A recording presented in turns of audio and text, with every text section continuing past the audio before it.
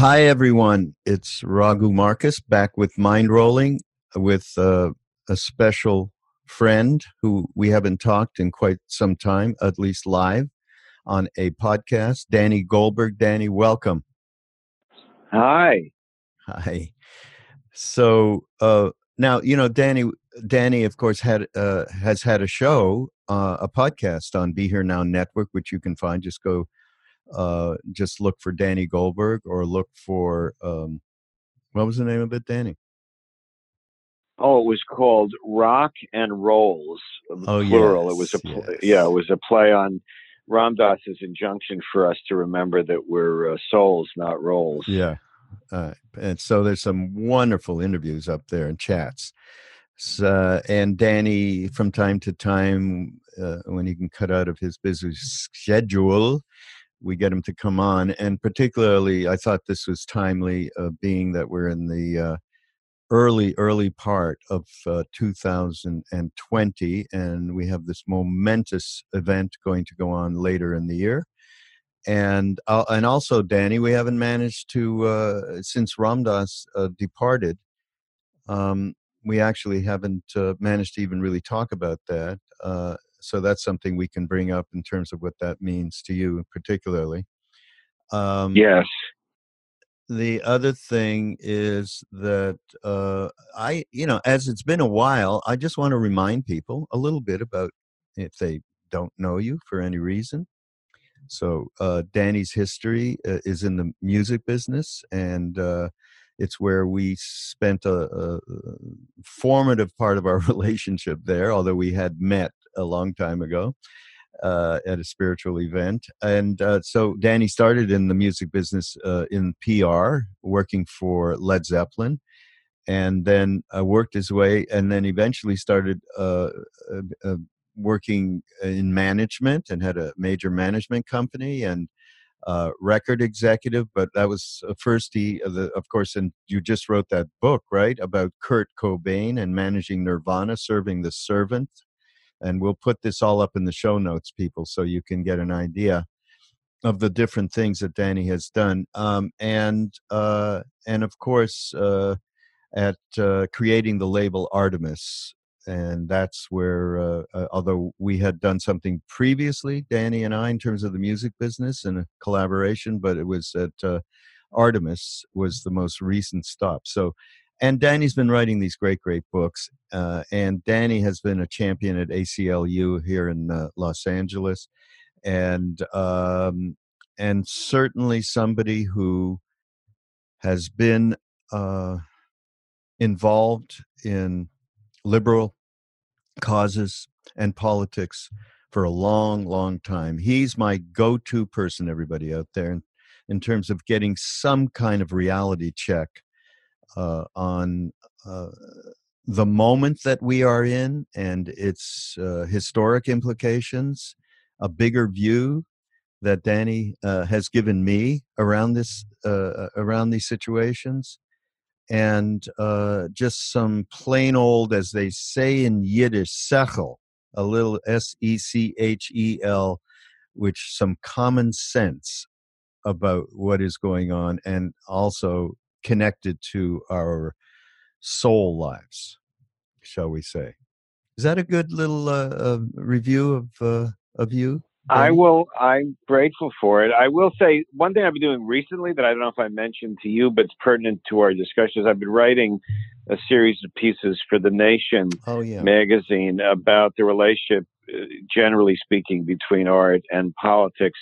The next one's going to come out in a few days, and it's about the California presidential primary and how different people in the creative community are relating to it. So that's kind of a new outlet for me that I'm really enjoying, and hopefully it will be the topic of my next book also. Great. But that won't be out till 2021. So here we are.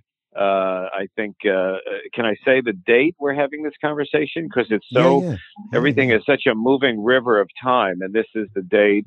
Tonight there's going to be a debate with the Democratic aspirants. And then the Saturday, I guess, is the South Carolina caucus. And Tuesday is so-called Super Tuesday. And so in the next a week from today, as we speak, things are going to be different in terms of the analysis of who might be running for president. Right. So it's Now, a fast yeah, moving train we're on. yeah, yeah. And Danny and I just talked before we went live, and I said I want to do a disclaimer, and he said so do I. But here's mine, because we're talking about, and I just mentioned that Danny has been a part of liberal causes for a long time, and obviously is a Democrat, and obviously I am, and I only say that because we've been friends a long time. It might have been hard if I had been a Republican. I don't know. But that's what I'm addressing, because sometimes when we do bring up any kind of this, and we're bringing this up to um, not to cheerlead. Okay, we're bringing it up because we really want to look at everything, including ourselves and the people that we hold as opposite, and deal with some of the polarization, deal with some of the fear that's going on, and as well as saying some things that we feel, and in this case, I count on Danny to give me, some wisdom around this particular situation and this election this year. So, but whenever I do that, I do get back mail from people saying something like, "Do you have to be a Democrat to be spiritual?" And of course, the answer is absolutely not. And now, I've actually written a letter to a couple of people and said, this is not about the opposing. Yes, I do oppose some of the policies that the Republican Party espouses, but I'm talking about uh, a situation where we have somebody who is president who is not at all anywhere near being in their heart.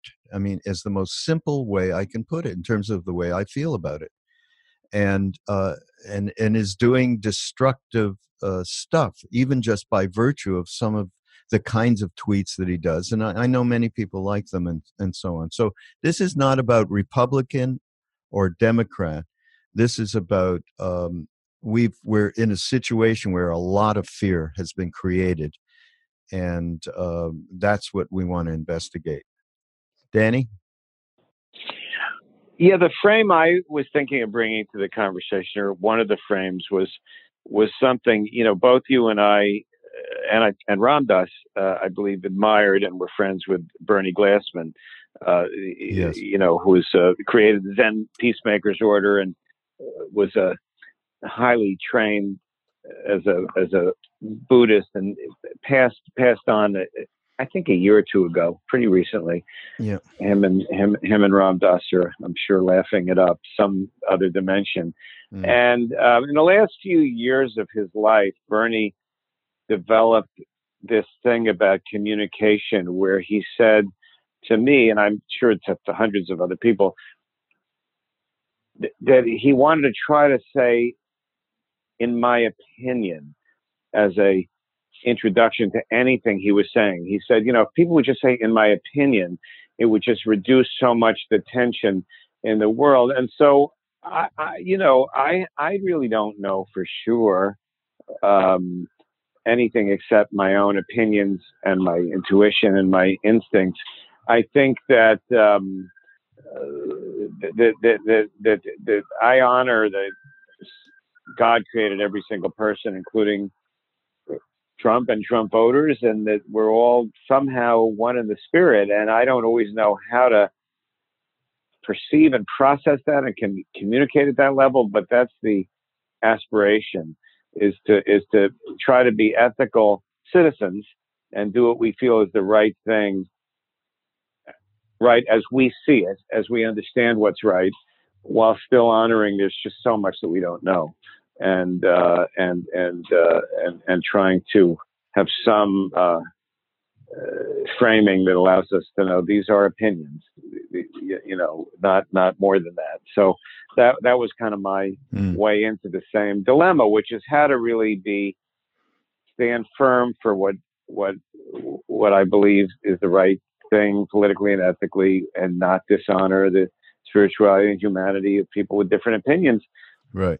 And the truth is that over the years, I've changed my opinions about plenty of things, and plenty of the people I thought were exemplary leaders didn't turn out to be that great. And even Trump, there are things he's done that I like. I like the thing of changing some of the prison system where some more people were able to get out of jail earlier, and there's probably other things too that I'm not thinking of. So I really frame it that way. And to me, Ram Dass, as in so many other issues, is a role model in this. I mean, you were kind enough to send me this talk he gave during I think it was the first year of Bill Clinton's administration. So that Yeah. must have been 1993. It Yeah. sounded to me like it was 93. Maybe it was 94.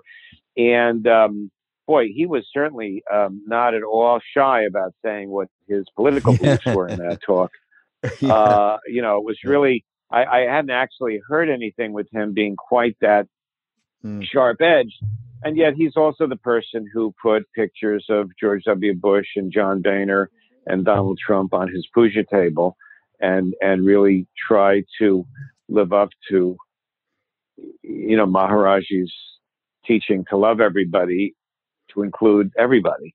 Yeah. And that is our job, while having a rational, intelligent, and ethical discussion about the election. So how to do that, I don't know, but that's the aspiration. Yeah. Yeah. Um, just so people have a reference, because actually this talk, which did come from, it's actually March 27th, 1993.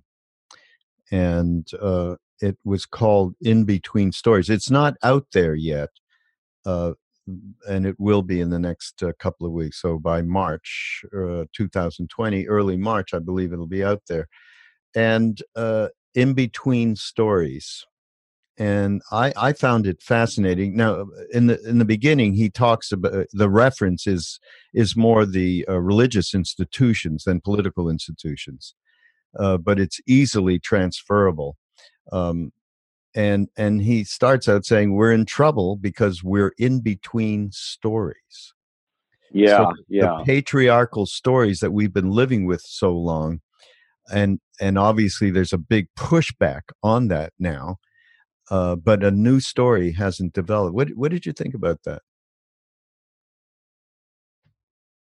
I listened to it twice all the way through, because I really wanted to process it, and there were a lot of things in there that really were fun to hear. I mean, that's the amazing thing about him is you think you've heard all of his raps, Yeah, and then right. some completely new things come across, through the magic of recording. I think that people definitely react to a lot of things in the society, including political decisions, based on where they're coming from and what their experiences are, what they grew up believing, and what their life has been like. And so, two different people with different backgrounds are going to look at things really, really differently. I think the aspiration to have one human race that somehow can coexist in the most ethical and moral way is an old aspiration. It certainly started before the '60s with Eleanor Roosevelt and the people who created the United Nations, and long before that, utopian ideals. But it bumps up against fear, and how to honor, not hate people for being scared or despise them or dehumanize them, but to try to find a way of honoring and listening to them in a way that allows you to somehow move forward. I mean, he also said, which is true. I think I saw a statistic today that 3% of all the money spent on armaments would eliminate global hunger. Mm-hmm. So you can still have 97% as many nuclear weapons and tanks and bullets and guns and prisons and all that stuff. And that's just, so profoundly disturbing about the whole human race. It's not just an American issue, Lord knows, So how to look at that and then still function in a day-to-day world, I don't know. There's no question that when you look at the political landscape in the United States in 2020, there's a gigantic schism between people that are younger and people that are older. I mean, the political opinions of people under 30 are so much more what we would call progressive or left wing. Within the Democratic Party, and the most recent thing in Nevada, the caucus, 65% of people under 30 were for Bernie Sanders.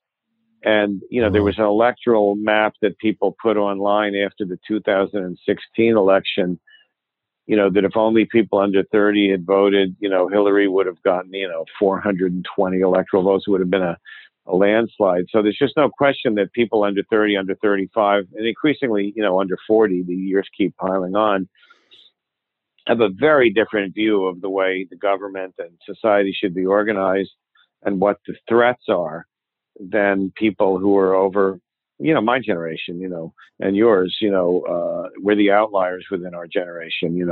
Our children are mainstream for their generation with the same political ideas. So that really plays into Ram Dass's thing about it changing in the stories that people tell themselves about and how do you deal with that? I don't know. I've always had a romantic view of younger people. I think they're, I believe I have to, that somehow generations get a little more conscious, a little more enlightened. And, if it's a coin flip, I'll always go with what younger people want. So, I mean, the other thing that he talks about in this talk from '93, he does really frame out that the world that we live in is basically a fear-driven social structure. Yes. Right. And that is the most pertinent thing that we are dealing with. And so the stories that surrounds, that's supporting that fear-driven social structure, which emboldens people who are hungry for power and money, and satisfies that. Just look at Putin, and I mean, as transparent as he is, he's very transparent. I met a Russian woman who said, "Yeah, no, that's all true about him, but I will tell you, there's no crime." She goes, "In Moscow, there's no crime." So they're willing. So that story is willing to take one thing in exchange for less of another. I think so. There are so many stories that support this fear-driven social structure. And then, and he mentioned something, Danny. In the '60s, he said, we touched a sense of a love-driven social structure. But I guess and you wrote a book, that took us through '67. How the left lost the team. No, that's a whole other book, right? No. That's my first book. This was called in Search of the Lost Chord, 1967, and the hippie idea. And although I focused on the year 1967, it was a doorway into looking at the '60s writ large. I dedicated it to Ram Dass, Paul Krasser, and Wavy Gravy. Two of the three are now in another world. Yeah. Wavy is still on this planet along with us. And you were kind enough to help me get some answers to questions from Ram Dass that were very important to me in terms of trying to have a, retroactive look at that. I don't. There's a writer named Reinhold Niebuhr, who was a big influence of Dr. King, who wrote in the 30s and 40s. And his most famous book is Moral Man in an Immoral Society. And about how individuals and families and small groups, it's easier for them to live up to moral codes and behavior. But when you get whole societies organized, the job of the people running them is not necessarily to be the most moral, but to represent the self-interest of that group. And that it's caused all of these problems over the millennia with nations, and So it's not a new problem for human beings, but there are examples of where it's worked better or worse. And I think, to me, when we talk about this election and different people's ideas, one of the things that makes change less scary and more able to really contemplate is if you can model off of examples where things are done in a more humane way. And, I do think that in terms of healthcare and the way college is paid for and the way retirement and childcare when people have babies, there's certain basic things where there are societies that seem to have a better system in terms of their citizenry than the one that we have. And the question is, can you make those changes the way we've done historically? Obviously, when my grandparents were born, there was no such thing as Social Security. There was no such thing as the minimum wage. There was no such thing as child labor laws. I think all those things made us a better society. So change is possible, but it is nerve wracking for people, and they're worried that things will be made worse or it'll help somebody else at their expense. And, I think the extent you can look at models of things that work, it's a little less scary to contemplate change. Yeah. Yeah. And again, And and of course, you come yeah, from, I know you're an American now, but you come from Canada where, a lot of the things we liberals want for our government and society are things that Canada already does. yeah, yeah. And I, there was no financial crisis in Canada. When we had the financial meltdown because of subprime mortgages in 2008, hey, Canada didn't have that because they didn't permit those kind of mortgages. yeah.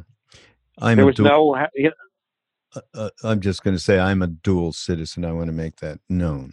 Okay. very good. Okay. I'm keeping my options open. Okay.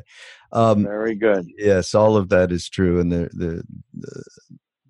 there's plenty of issues that are going on in Canada as well. But I want to go back to so in the 60s, him saying we touched a sense of a love driven social structure. We did. And then what followed after that was, um, first of all, accusations soon after this is a naive concept that you have.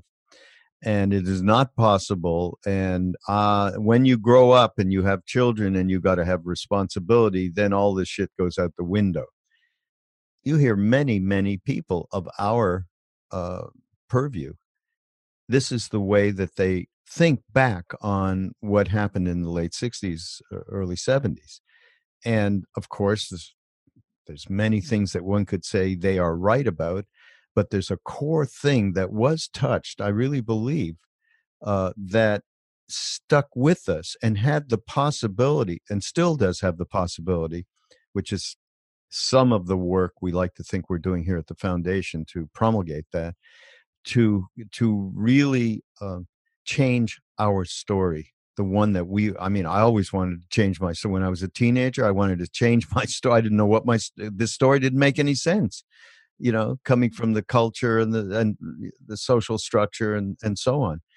And so I do believe it has grounds for the ability to change our story and maybe not be as in between stories as we seem to be.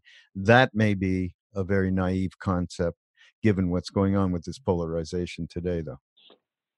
Well, I just also look at it through a longer historical frame sometimes to calm myself down, because there's a certain level of hysteria that a lot of my friends have and that I'm susceptible to, just because of the sheer ubiquity of news, Facebook and Twitter and cable news and all the other sources of information. That there's actually this feeling that people say a lot of, this is like the worst things have ever been, Yeah. and that's definitely not true in the United States. It's definitely not the worst things have ever been. I mean, that's just factually untrue. We had slavery until 1865. So let's just start with that. I mean, that was extremely bad, definitely worse. And then and then for another 100 years, there were the Jim Crow laws, which was, halfway between slavery and legal equality. So that only legally got changed, in our lifetime. When my grandmother was born, women couldn't even vote in the United States. And when I was growing up, homosexuality was actually illegal. People would go to jail, Yeah. for, being entrapped into having some encounter somewhere. Just,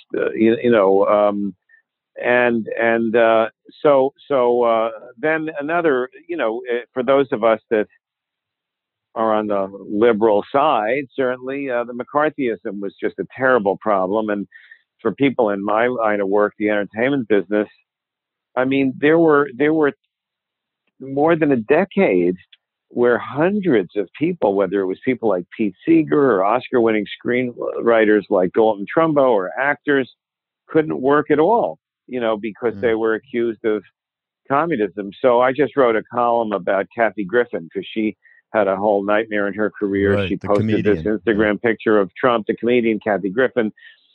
Shortly after Trump was elected, she posted a gag photo of like a rubber Trump mask with ketchup on it. And,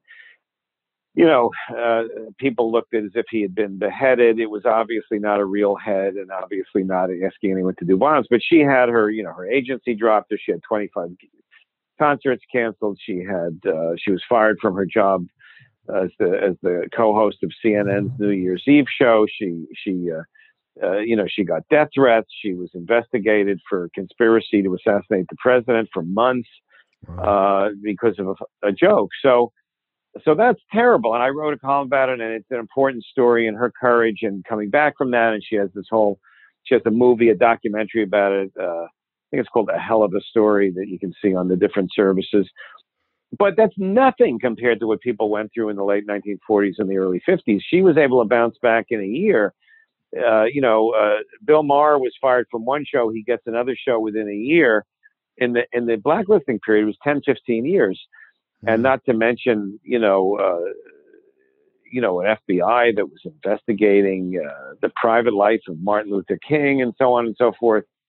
And then we move forward even to more recent history. For many of us feel that the Gulf War was really not in our national interest. I honor that other people felt differently, but the enormous number of people killed from that, far more than during this era. So this is a country with an enormous history of injustice and mistakes and suffering. And so is every other country.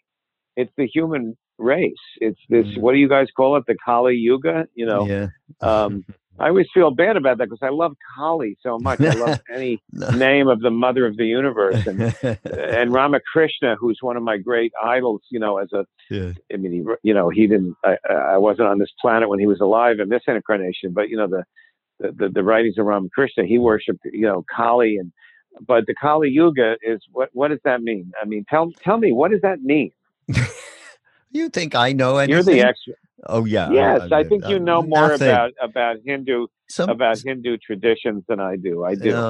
so I know you somebody do. somebody in India said, okay, there's four different ages, and it starts with the purest age where God, Ram, came down to earth and he loved everybody. Everybody loved him. Everyone had a job. Everyone was taken care of.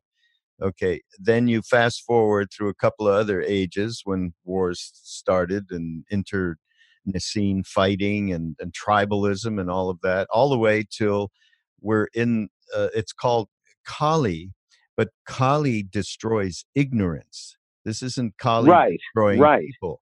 So, right, but right. what that takes sometimes is, a destruction of an existing um, reality in a way that's going to give birth to a reality that maybe has what we were talking about in the 60s. It maybe touches a sense of love-driven social structures. So that's what it's about. It's not Yeah, yeah, and of course it's dark. There's but we are dark now. Look what we're doing to the planet. Look what we are yeah, doing in yeah. the discrepancy of people who have money, a lot of money, to how many people just don't have anything. The larger Yes, gap yeah. look at we are doing. So this is going on, but it's also an opportunity in our minds to be able to suggest that there are ways in which we can go inside ourselves and start making a change, so that when we go out and say, you know, we don't want that pipeline that was going through native land a couple of years ago, we can do it in a way that's not going to polarize. That is very difficult stuff to do, and it takes a It lot. is. The other thing, you know, talking about the 60s, it's funny. One of the questions I asked Ramdas about the 60s for the book, again, that you facilitated, was, is there a relationship between what was going on in the 60s and Trump's election? And he said yes. And Hmm. he said that there was there was a sense that a lot of us had, along with the love, there was a lack of respect of the full humanity of people who weren't kind of in our tribe. Right. And like, I remember, like, when I was young, we had this thing of like, are you ahead or are you not ahead? You know, and to be ahead was someone who would take a psychedelic, smoke dope, and oh, he's ahead, he's cool. Oh, Yeah. he's not ahead, he's not cool. So nobody really wants to be, you know, the non-head who's not in on the joke. And there's a certain kind of condescension, Mm. almost a Yeah. spiritual condescension, that is just as big a turnoff when it comes from acid heads as when it comes from a sanctimonious, you know, rabbi or minister, and that people recoil about. And there was a lack of respect for the full humanity. Like, I remember, you know, my friend Joel, who was the first person I took acid with in high school, said, you know, we just had this idea that there were like two realities. There was our reality, and then there was the reality of all the people who edited the newspapers and ran the government, and that we were in our world. He said, but then I'd be on the subway and I would say, you know, somebody made this. Somehow thousands of people and an enormous amount of effort went to creating the subway. You know, it's like Mm. there is something to this civilization thing, even if it was done by people that didn't have love in their hearts all the time, or weren't as sort of cosmic in their perspective, that is worthy of honor, you know, and that's their, like Ramdas would say, dharma, you know.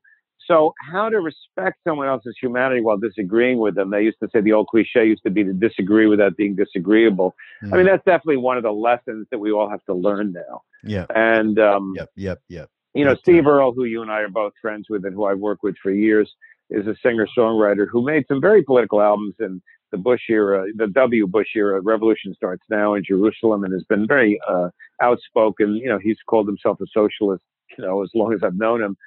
But his new record and what he's dealing with now is about songs, as he said, about coal miners in West Virginia, and about the idea that he says, I know that these are people who didn't vote the way I did, but still, they're, you know, to recognize their issues, their humanity, their reasons coming from a different point of view. I mean, that's part of the challenge, is to stay firm in your beliefs and to say no to racism, to say no to cruelty, you know, and at the same time honor the humanity of people who are seeing things a little differently. And of course, if you're a Democrat and you're trying to figure out, you know, who should run against Trump, we have our own polarization within the Democratic, you know, Mm-hmm. universe between the so-called moderates and the so-called left.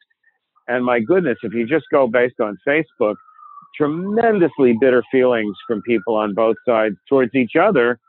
You know, it's like human beings like to argue. You know, it's like you and I both come from a Jewish background, you know, and we grew up with the joke, you know, you see five Jews, there are six shuls. You know, is you know, meaning the place where people worship. uh, The desire to argue and to fight each other about things. I think that's a big issue for those people that don't support Trump, is to figure out how to respect and honor the people that worked with Clinton and Obama and did what they felt was the best they could do, and to honor the people like the Bernie Sanders supporters who say, good try, but not good enough in terms of the levels of poverty, suffering, debt, growing disparity of wealth, deterioration of the environment, not enough done about it. You know, and that you know, both things are true. It is true that incremental change saves lives. There are people alive today because of the Affordable Care Act, and other things that these compromised corporate Democrats got through, and then there are millions of people that were left out of that, and that's part of what created the current crisis. And that Yeah. how to have harmony even on our own side is the immediate issue as we speak in late February, because my goodness, the tremendous disagreements among our fellow Democrats. Yeah. Yeah, the polarization is rife throughout. It's pretty amazing now, and I think what you mentioned in terms of back to the '60s, the hipper than thou um, story, right? That is Yeah, very existent all the way through now. That let's not forget the kind of polarization that helped correct. Uh, uh, correct. it promulgated something really that I think those of us that were in there, and I was way in there. Oh my God, um, uh, kind of forget or don't want to acknowledge that reality of how much we're contributing, have contributed all this time to this kind of polarization. So I think that's an important point when we start looking at the other, us and them. As soon as we get there, and we could say we're thinking the same things. For instance, if you're a fan of one of the more moderate Democratic candidates and looking at Bernie, and you're thinking, I'm thinking, not you, I am thinking, gee whiz, who it's no sense. There's no way on earth this guy is electable. The what he he's espousing certain policies that it how what percentage is going to support that. So the fact that he's doing this and he's not really addressing electability means that you're all crazy, whoever's supporting that. And that is exactly no different than whatever we think, in general about Trump supporters, that are not realizing that this is not a good man. And I think we want a good man as a president of the United States. But you know what I mean? Well, I think within the world of Democrats, just to narrow the focus for this part of the conversation for a minute, everybody, as far as I can tell, decides who they want, whether it's for ideological reasons or because of their own feeling of access, and then they construct an electability argument. So, there is an electability argument against all of the candidates. It's not like Bernie is uniquely burdened with some questions about his electability because, first of all the same pundits on television and many of the same politicians who claim that he's so unelectable were all the people that said Obama was unelectable.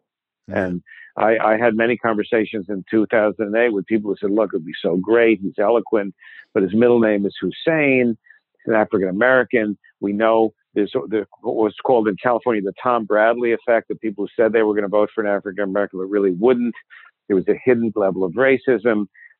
He's too inexperienced. Go down, and then he had all this baggage from his history. If he had been friends with Bill Ayers, who was in the Weather Underground, and he went to Reverend Wright's church, and Reverend Wright made all these sermons that were inflammatory, and that it would be a devastating McGovern-esque defeat. And Obama ended up winning bigger majorities by far than Bill Clinton ever did or Jimmy Carter ever did.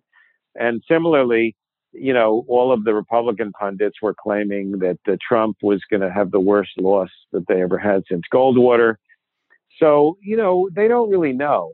The argument about elect, so there's a pro Bernie argument and an anti Bernie argument. I'll just say the pro Bernie argument.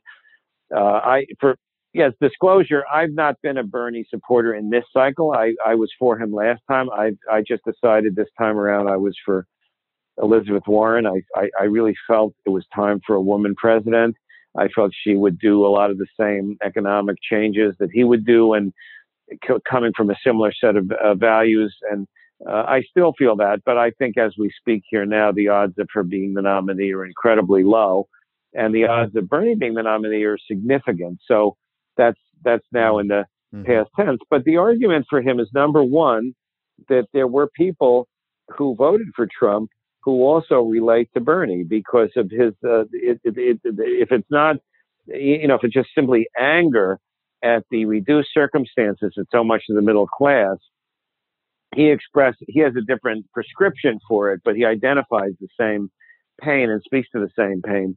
So I'm not so sure that in all the prime, that he wouldn't peel off some of those people. I am 100% sure that he will definitely get a bigger turnout of young people than anyone else will. He's incredibly popular among younger people of all races, of all backgrounds, in all states. It's these younger people who grew up in the wake of the financial crisis, global warming. They just see a different movie than we see, and they're way 30, 40 points more to the left on, whether it's Democrat versus Republican or within the Democratic Party. And I think if it was a fair universe, which we know it's not, we don't even have a real democracy in America. We have this complicated 18th century system. But I think younger people should get 2 votes instead of me getting 1 vote. I think my son should be able to get 2 votes because he's 26. And the consequences of the election mean a heck of a lot more to him than they do to me. He's going to have far more decades of life to have to deal with. I think that the turnout of younger people is a big deal. That's their argument. The counter argument is that there are these suburban women who helped make Nancy Pelosi speaker by electing more Democrats in the midterms, and that they are going to be scared off by some of Bernie's so-called radical ideas. Now, let's really look at what the ideas are, because if you poll a wealth tax, should everybody pay 2% over $50 million, 70% support that. I mean, a lot of Republicans support it also. If you poll, Medicare for all is popular. It's not popular among the people that you see on cable news because it destabilizes a whole structure that some people benefit from, A. And B, a lot of Democrats remember how difficult it was even to deal with the transition to Obamacare, and they don't want to risk transitions having to do with health care can be very politically destabilizing. Today, Obamacare is very popular, and anyone who threatens to get in the way of people with pre-existing conditions being able to get insurance is going to lose an election. But right after it became implemented, it was unpopular. And it hurt because people were so freaked out by the new thing. You got to go on a new website and deal with uncertainty. So, it's a legitimate debate, but I don't see the other candidates as being more electable. I worry about Joe Biden's ability to function in an election. I think 10 years ago was a different Joe Biden. And the idea of him debating Trump really scares me. I worry about Bloomberg, the idea that you tell this young generation, we're going to ignore what you want and put in someone that was a Republican and a billionaire because he has more money and spent more money, and that's why we should support him. I'll vote for any of them if they get the nomination, and I'll enthusiastically. But I don't think that millions of younger people who didn't vote last time and who voted third party are going to be motivated just because of things we say. And then, the others haven't demonstrated any, I think Buttigieg is a compelling figure. He's come from relative obscurity to becoming a national figure very quickly. He's obviously got tremendous raw political talent and could be a significant leader in the future, but there's no evidence that he can attract people of color or younger people, even though he's younger.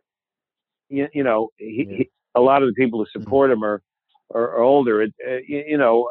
And again, I'll still vote for Elizabeth Warren if she's still on the ballot by the time New York comes around. But to me, as we sit here, the choices look like Bloomberg, Biden, or Bernie. Or if it's a deadlock convention, maybe they would turn to someone else. Three guys in their 70s, only one of whom can talk to younger people. And only one of whom can talk to some of the disenfranchised, Trump voters. At the same time, Bernie will turn off some people who are just freaked out by the fact that he uses the word socialist or, that they think he's some kind of a radical that scares them. But I'm Yeah. not sure that you don't win more people than you lose with him. I'm not sure one way or the other. No one knows. As I say, I think they construct these arguments in service of who they want anyway. Mm. You And know, I do the same thing. I do yeah, the same exact thing. yeah. I like the idea of next gen getting two votes and then old people getting only one. That's a good I idea. wish I had an outlet. Again, the Nation gives me this column, where I can write about things connected to artist entertainment. I'm very grateful for it. It's a subject dear to my heart. But if I just had a general column somewhere, I would definitely do that. I would put that out there as a proposal. It would never happen, but I think it would change. Hopefully, people just morally think about we just really should pay more attention to younger people's feelings about these things. I mean, Yeah, they've got more at stake. That's just a fact. yeah, yeah. And And boy, I you talk to people in their 20s, it's a very different conversation for the most part than what you see on the TV news. It's a very different conversation. yeah, and we meet a lot of people. Obviously the ones that are interested in consciousness are more of the ones we meet. But Yeah. still, I'll tell you truthfully, they're want to do stuff within the social structures to help, be it just around food, around hunger, uh, is pretty awesome, and the environment probably number one. But how Yes. many young people are working towards doing something about that? So That's a visceral issue with younger people. It's not an abstract thing to them. right. It's existential issue. So look, I don't know. I mean, the most important thing is to try to remember who we are as souls, to try to tune in with our highest self. For me, prayer and meditation has become the best way, but everybody has their own way of doing that. And then trying to take your cues from that. I mean, as that all filters through my mind, again, it feels to me as we sit here, there's a good chance that Bernie Sanders is going to get the nomination. And I just pray that if he does, that he runs a campaign and picks a running mate that can be inclusive while sticking to his principles and create the frame for a broader campaign and a broader sense of community. If it's not him, I hope whoever it is honors the emotions and ethics of the younger people who so fervently believe in him and don't just Mm, yeah. ignore them. I thought Hillary Clinton, I think, would have been a good president. I think she might have been better than her husband was, and I voted for her. But when she picked that guy Tim Kaine as a running mate, whatever his virtues might have been, it sent a message to all the Bernie voters of "screw you, take it or leave it." Instead of trying to unite the party and it was about like we won, you lost. And I think that pushed a couple of million people away unnecessarily. I Mm, mean, she still could have controlled everything and had somebody a different kind of messenger. Obviously, she thought she was going to win and didn't have to worry about that and was picking someone she was comfortable with as a possible successor. But it was definitely a mistake politically. I hope that whoever gets the nomination doesn't make that kind of a mistake. I hope they use that slot as a way of broadening their, the sense of who they care about, because these things, people just want to be respected. Very few of us understand policy. I don't actually understand, the federal government. It's this incredibly vast, complicated bureaucracy that, I've never worked in or studied. I just have basic values. I like the idea of Medicare for all if they can do it in a way that doesn't screw things up. I like the idea of, free college. People act like that's a radical idea. That's not radical. I mean, when I was growing up, there was free community college, and University was free. mm, University of California was basically free. It's only in the last 30 or 40 years that there's all this college debt. So when that proposal is, not only is it not radical, not only does every other civilized country figure out a way to get kids college degrees without them incurring hundreds of thousands of dollars of debt, This country used to do it. That's a new phenomenon of Yeah. bankers and others Mm. figuring out a way to suck more money out of the system, and the interest rates that these kids pay is just unconscionable. Mm. So that's not a radical position he's taking. That's just a restoration of the balance that we had in the, when you and I were growing up. And I don't understand people who say that's radical. It's just what's radical is people coming out of college and having $250,000 of debt and having to spend the next 20 years of their life limiting every single decision they make because of that. Yeah. Of course, what we're talking about is a topsy turvy um, policy change to, what did you say at the beginning? Like if 3% of the defense budget was spent, people would It be would fed. feed everybody. I Yeah. think, it That's, would feed. It would eliminate starvation in the world. yeah. And Now probably look, another. that's been our whole life. Yeah. And easy to say, hard to implement because it's, Yeah. well, who's going to give up which weapon? Yeah. I don't envy the people who have to have those conversations, Yeah. but it's the right conversation to try to reverse it. The things that I'm getting from, because we're talking a lot about next generation and how they support Bernie and what he represents in such a big way. And I just have to, again, I was talking about the people that are coming through the foundation and working or consulting or just coming and being a part of retreats or whatever. And, we're bumping into a lot of next gen people. And of course, yes, they are, as I said, they're all into consciousness and developing some internal self inquiry to get real with themselves and have a more of a balanced life. And I said all of them, they're all about what's going on in the environment and also the discrepancy in terms of financial means in this country, well, in the world. Yeah, yeah. So here's what they're always talking about as well, and it's community is a huge thing. I did a thing the other night. We have a fellowship program at Love Serve Remember, Ram Dass Fellowship, and people around the country get together in community, feed each other, and do a little chanting or meditation, whatever. And we're encouraging these. And so I went up and I just did a little, since Ram Dass left so recently, just talked about that and what he meant as Yes. far as community. What he meant as far as community, sangha, satsang, community, family of one pointed and like-minded interest. And what he did for that was enormous. And I started talking about Incredible for so many legacies he has, but that's definitely one of them. Yep. It's for the rest of our lives.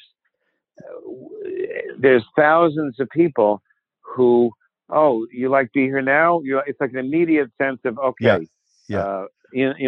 We have something in common. We have some shared value system. I think that's true. I think some people feel that way about Christianity and other things, but for millions of people, he created a set of an attitude about life and a sense of community that outlives him. And non-judgment. It's non-judgment. Yeah. That was that has been not just about others, but about yourself. It's okay to be human. That added feature makes a quite a big difference. So these people wanted that. There was a few hundred, 250 people just wanting, just saying, we want that. So community, definitely. Acceptance, inclusion, those are other big things that we get fed back. And honestly, and these people that are in the case that we're talking about, Bernie, I far better than I, that seems to be the case of what he's representing. They really want that, and he does represent some of those ideas for sure. So look, again, this isn't a pro Bernie thing. I didn't, because I'm still an Elizabeth Warren supporter, voter, and donor. My son, both of my kids are for Bernie. And I think that's just what's going on in a lot of families. Is where kids are for Bernie and the parents aren't. You just look at the voting patterns; it's obviously different Yeah. pattern. But Yeah. I think that the two things I think firstly, because he's been so consistent for his entire public career, there's a personal trust that even if he makes mistakes, which Mm. they all do, that he's coming from a pure place of his beliefs, Yeah. Right. and that Exactly. I think there's a trust in his that overused word authenticity that he's earned. Secondly, I think there's a feeling that a lot of us have of all generations, but particularly young people, of whatever the virtues were of Barack Obama, and I think he's probably the best president of my lifetime. Certainly, I mean, I have quite a fondness for the 3 years of John Kennedy's presidency, but and LBJ obviously did certain things that were incredibly helpful during the first part of his presidency. But I'm an Obama admirer. I'm glad my kids grew up with him as president. I think he did the Affordable Care Act alone and many other things he did were great. But he basically had a similar point of view that Bill Clinton did about deference to Wall Street and the banks, Hmm. and allowed them to continue to take bigger and bigger and bigger pieces of the resources of the nation, and control more and more, whether including academia and the media and politicians, in a way that created this tremendous burden on tens and tens of millions of people, whose counterparts a generation earlier were living decent middle class lives. Again, there was no college debt when we were Yeah. growing up; Right. it did Right. not Yeah. exist. Mm. um, Yeah. and the wealth disparity. There were, of course, very wealthy people and there were poor people, but the disparity, all the statistics tell us this is the worst it's ever been, and Hmm. similar, but even a little more extreme than the early 1920s, and the so-called Gilded Age. So I think that there's a lack of confidence that, hey, we're the grown-ups, we know how to do this. Yeah. Just Yeah. all the Bill Clinton and Obama people just do what they say. It's as good as it's going to get. It'll only get worse if you don't have us in there. That there was a cohort of people who said, "I'm sorry, it's just not good enough. We Yeah. respect what you've done." Some of them say it. I say it. I have friends who worked in both those administrations who were totally idealistic, beautiful people who did the best they could do. But the basic mindset gave way too much deference Yeah. to a system that is that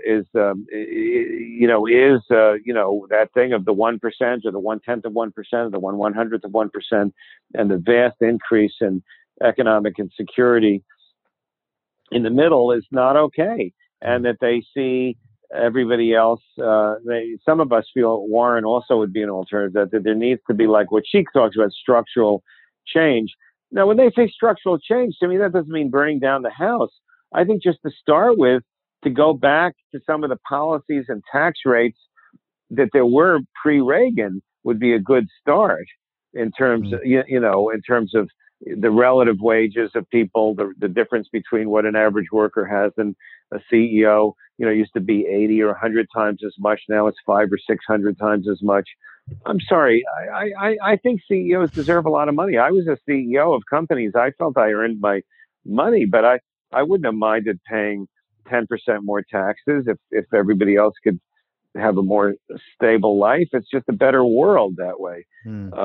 So I think a Well, lot of talk. young people have just had it with what they call Yeah. Mhm. neoliberalism or corporate Democrats. I don't like it when they're disrespectful or rude to those people, because a lot of them, to me, really fought heroically. But at the same time, you can't just tell people that all the ideas that the Clintons had in the 90s, that's it. That's the end of human creativity, and that's the Yeah. end of political progression, and just we just have replicas of them, because that's not working. Yeah. I want to just close, Danny, with this, which is also comes from that Ram Dass talk we were referencing from '93, around stories and myths that we're in between and what we've lived with in order to be effective players, which is what really we've been talking about here, somewhat. But so just thinking about the work this is what represents what we are doing here at the foundation, the work on ourselves. So inner social work, you might say, inner social action rather.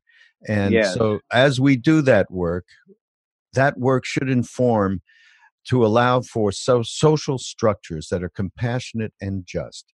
It should allow us to hear each other and celebrate ethnic diversity instead of being threatened by it. And it should allow for us to walk way more lightly on this earth. And it should allow that we can just hear each other, right? This is the aspirations that I think um, hopefully we can really offer that and share that, and next generation can make it, execute it, and make it effective. That's my hope and Well, wish for the day.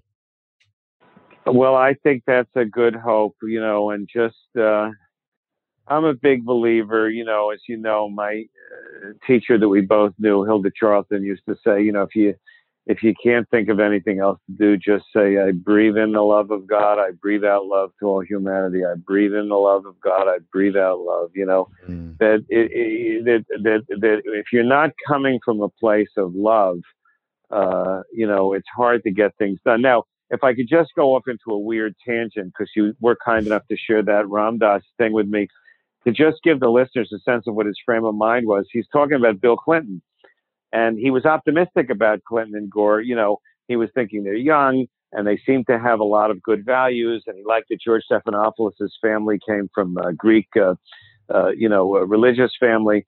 He says, but I'm just not sure how awake Clinton is. I mean, he thinks he likes Paul McCartney songs better than John Lennon's songs. So how awake could he be? So, That's when you perfect. talk about Ram Dass's multitudes, he could be so cosmic and be such a role model for tuning into the purest element of God, and at the same time, had many opinions that I agree with Yeah, on a human level, yeah, and was able to shuttle between his humanity and his cosmic definition of his soul in a way that showed us a lot of the way that you can be kind of a jerk some of the time and still aspire to yes, we are. holiness, and Yeah, we can live that's on more the than that's one the plane, right? yeah We can, yeah we have no choice. well, no, sometimes we have a choice and we get stuck in that lower plane thinking we're, not able Yeah, to operate. exactly So, right. yeah. Yeah, So thanks, Danny. Thank you very, very, very much. And by the way, everybody, when you go to BeHereNowNetwork.com/mindrolling, you'll see the show notes, and we'll have some of Danny's books that you can connect with. By the way, my favorite is Bumping into Geniuses. Okay, so thank you. I love that book. I mean, they're all great, and they all have something to say. And we shall see you next time on Groovy. Mind Rolling. Thanks again, Dave.